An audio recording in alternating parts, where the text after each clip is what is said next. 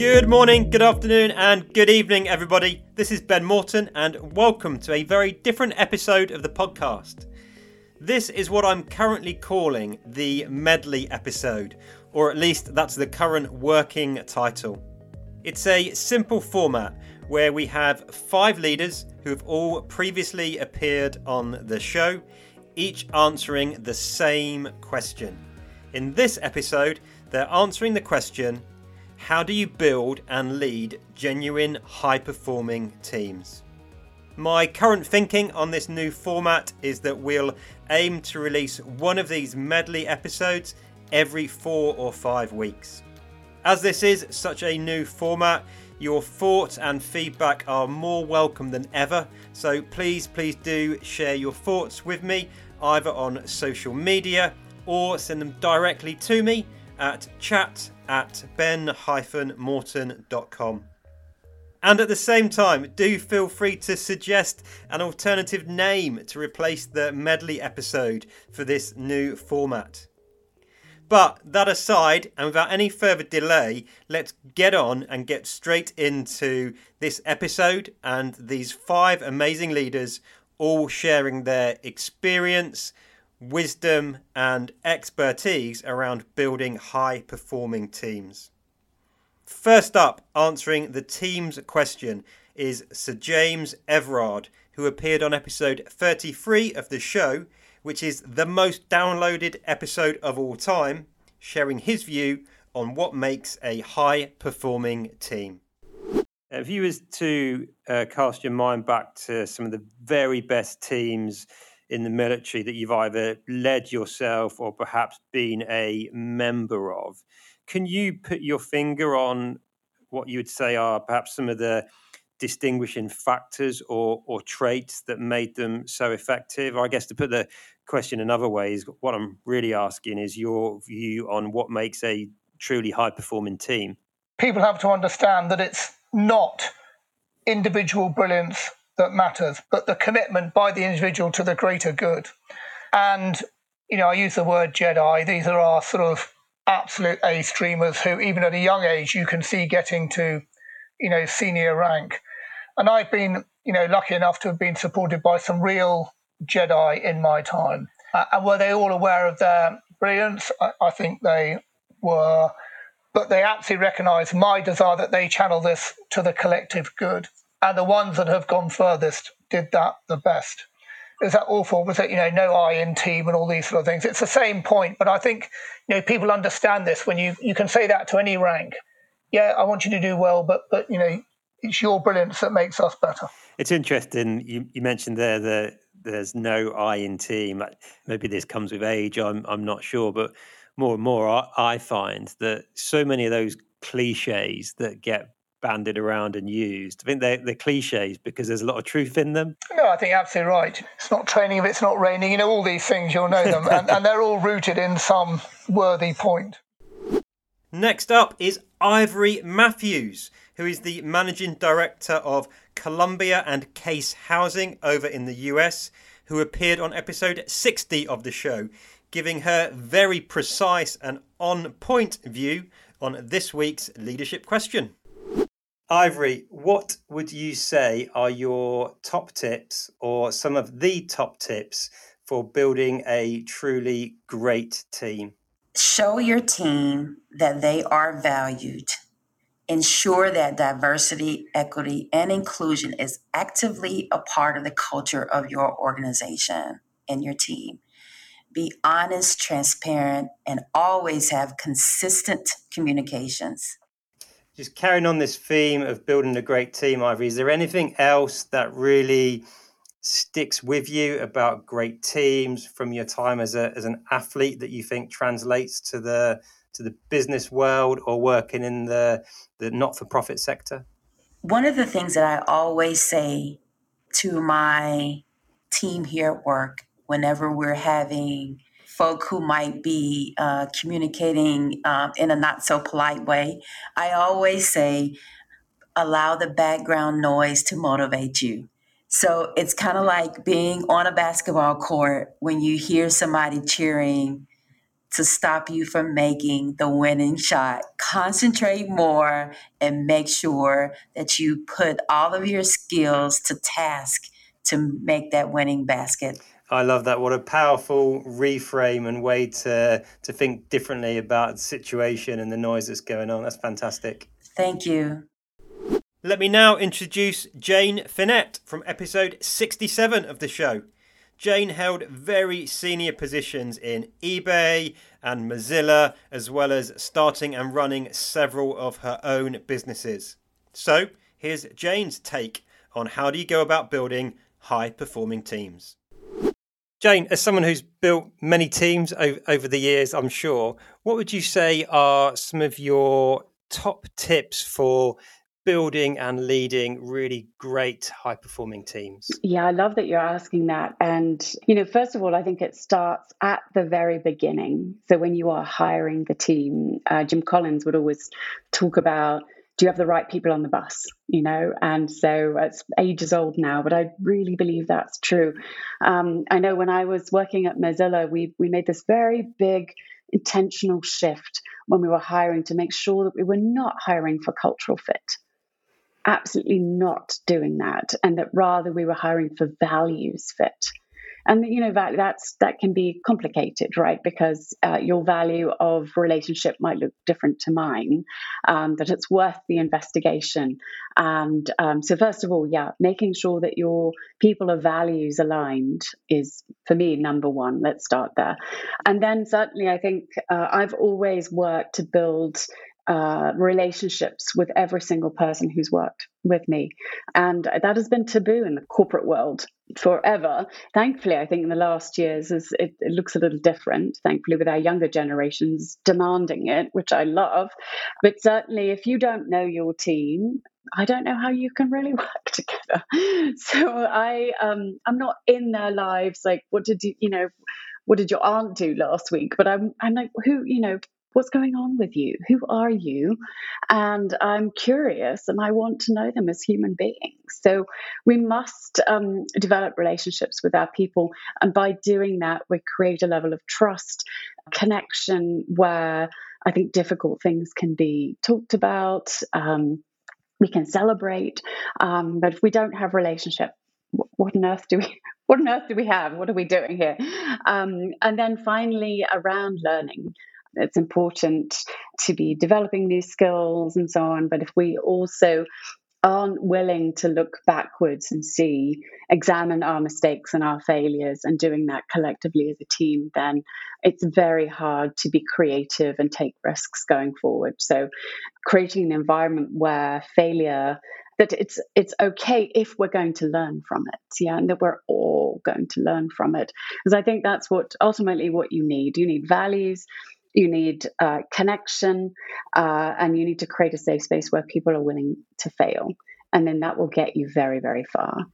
Yeah, I love that, especially the piece around connection. It just resonates so deeply with my view. So many listeners to the show, when I started my career in the British Army, and the one thing that was drummed into me again and again and again in training was get to know your soldiers. Get to know your soldiers. If you're going to ask them to, in that world, ultimately put their life on the line, they would only do it if they felt that you knew them as a human being. They'd never do it because you ordered them to. It would be because they knew them as an individual, you saw them as an individual, and you cared about them ultimately because the relationship was Absolutely. Absolutely. Ben, thank you for sharing that. And if I might, just a small share. So to point to this from my own experience, so my organization, the Coaching Fellowship, we're a nonprofit helping young women social change makers get access to leadership development and coaching. Into the pandemic, we had 8 weeks of payroll in the bank, and I nearly lost the organization. And I had to tell the team that some funding had dropped, had fallen through, and we needed that money. And so 8 weeks of payroll. I had never been in that position before. I was going to lose a company, and I was going to have to let them go. And we had to make a decision if we were going to run a program or not, which took 6 months. But the thing was, with running the program, we'd have got some revenue, but we didn't know how much we were going to get. So with the funding that had dropped, we were like, well, maybe 50% of people will sign up. And that money was going to carry us through until the next program 6 months later. But there's a very big chance that we were not going to make the money. And so the money would run out before the program was finished. And the team turned around and they said to me, well, let's run the program. And if that happens, we will volunteer to see that program out. Oh, and by the way, if we're going to lose Coach Fellowship, we might as well go big or go home. So they also suggested that we stand up another program at the same time for 100 frontline women workers to get access to situational coaching. And well, here I am. I'm standing, a year plus later with a growing organization. It was a turning point for us, but it was my team that stood up and made the difference. It was not me, it was them. And that was because of the relationship that we had earned and created together for the years before that. So that's what your folk will do for you when they believe in your mission and they love working together. Yeah, incredible story. Thank you for sharing. Thank you. Jane, thank you so much for sharing your top tips on building great teams. That's been amazing. Thank you very much. Thank you. And now, with even more pearls of wisdom on this question, is Leslie McGregor, Managing Director of the Health and Care Division of the Eric Wright Group. Leslie, you've got a heap of experience of building great teams and keeping them together and keeping them performing. Based on that, what would you say are some of your top tips for building and leading high-performing teams? The first one I would definitely say is, be known to your team. Don't be that, senior. If you are a senior leader, don't be that person that's not approachable and that the team are scared to be around and don't want to approach. If you have an open door policy and they feel that you're part of that team, then you're on a journey with them. And I think that's one of the most important things I've learned over the years, is not to be someone that instructs, but actually is part of that delivery process on achieving what you need to achieve. So that is definitely the first thing that I would suggest. We've talked earlier on as well about, I do believe that you need to understand the people that work for you, really understand their skill set, what they can offer. If you understand what each person can bring to your team, then you can get the best out of them, and they can contribute. People come to work to feel valued, but they come to work to do a job that you've asked them to do. So it's important to understand understand their strengths and weaknesses and what they can deliver. And the third thing I'd say is really identify any gaps in your team. Training is so important. It really, really is. And we promote people, we bring people into positions who, yes, they might have experience, but have they had the training? Or they might have had the training and not the experience. And I think it's really important to identify, none of us are perfect. We all have gaps in our skill set. And if you can identify and actually put things in place that will allow them to become better themselves, it's not about you looking amazing and getting the best out of it. It's about them feeling valued and helping them along their career journey as well. And finally, last but not least, we have Shona Fleming from episode 69 of the show, who is the CEO of two charities, Scots Care and Borderline. Here's what Shona had to say. So, Shona, you have led teams probably at every level throughout Scots Care on your journey to being chief executive. Wonder, can you share with us, what would you say are 2 or 3 of your top tips for building and leading really great high-performing teams? First and foremost, your staff are there to do a job, but that's not the be-all and end-all. You need to look after them. You need to look after them in the same way that they look after the people that, we're our charity is there to help. I think if you are able to authentically care for your staff, and that means spending time with them, that means taking time out of your busy schedule to be available, to have one-to-ones, to have proper supervision frameworks in place. You look after them and they'll look after you. You know, when the going gets tough, as it has in the past 2 years, you know, I can honestly say we went home overnight, and, you know, for the first 9 months, my staff used all their own gear, all their own equipment, and all the rest of it without a word of complaint. We were in this together, and they need to feel held as such that, you know, we are in it together. So I think look after your staff, they'll return the favour. You need to be available. And, you know, people will often say, how do you turn off? How do you switch off? How do you... Sometimes you can't when you're a leader. You need to be available. You might want to sign off at 4 because you're going to do something. Somebody phones you with a problem. You need to take that phone call.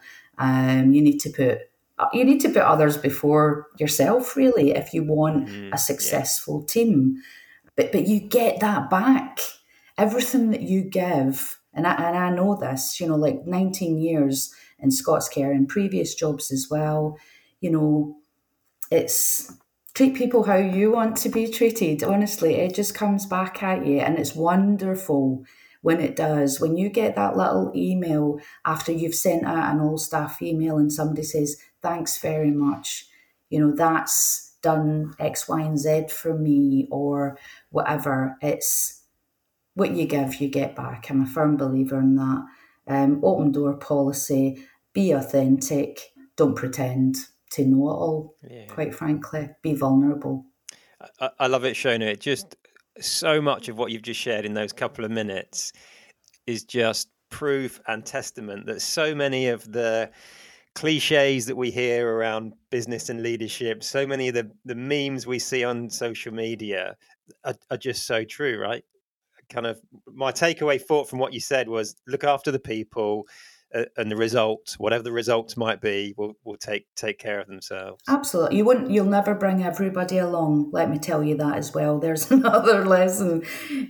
There's some people that, they'll still be unhappy about something. And I think as a leader, you need to accept that as well, that you can win most, but perhaps not all. And a lot of these comments, they are a bit sort of cliched, but if you can say them authentically, having lived them and doing them every day, and that's who you are, you don't just learn them and be them. As a process. Love it. Wonderful, wonderful practical tips. Thank you so much, Shona. Thank you very much. There you have it, folks, our very first Medley episode. I hope you enjoyed this new, short, uber-focused episode and format to the show, but most importantly, I hope it proves useful for you. As I said at the start of the episode, folks, please do share your feedback with me, either on social media, or you can send it directly to me via email to chat@ben-morton.com. And do please also feel free to suggest any good ideas for titles for this new format of the show. And one final thing before you go. At the end of 2020, I launched a brand new free leadership course that tackles some of the most common questions or leadership challenges that I get asked about. It's called the 10 for 10 Leadership Programme, simply because it consists of 10 minutes of content for 10 weeks, delivered directly into your inbox via email. Each email consists of a written tip or idea, a curated podcast episode, a relevant book recommendation, and a video from me sharing either a quick tip or setting you a particular challenge based on the content that I've sent you that week. If this sounds like something you'll get value from, which I'm confident you will, by the way, simply click on the 10 for 10 link in the show notes to get started. So that's it for this episode, folks. I hope it's been useful. Take care, see you soon, and lead on.